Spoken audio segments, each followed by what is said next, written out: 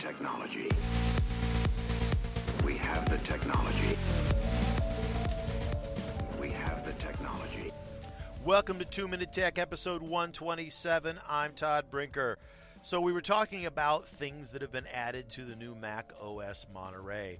One of those is shortcuts. Now, shortcuts have been on your iPhone and your iPad for a while, but they're kind of a workhorse app because it allows you to go in and automate things. You can say, if this, do that, and they've added to the functionality of that. And also, if you've got home automation, it really ties into that in a lot of cool ways. So now you can have shortcuts on your Mac, and they'll synchronize via iCloud from your phone to your iPad to your Mac, so you can go in and adjust them and edit them anywhere.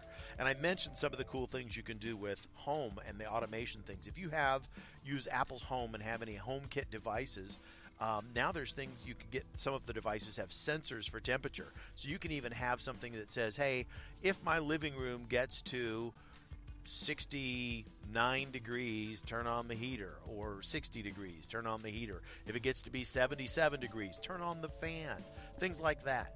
And so you have a lot of ways to automate your life by using shortcuts and home automation. They've really expanded that well.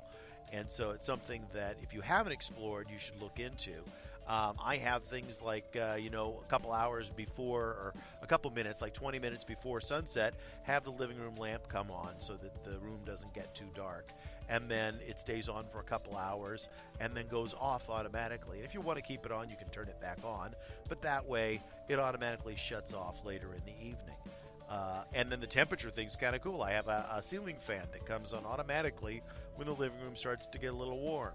And so lots of ways to automate your life. We have the technology. Mac OS.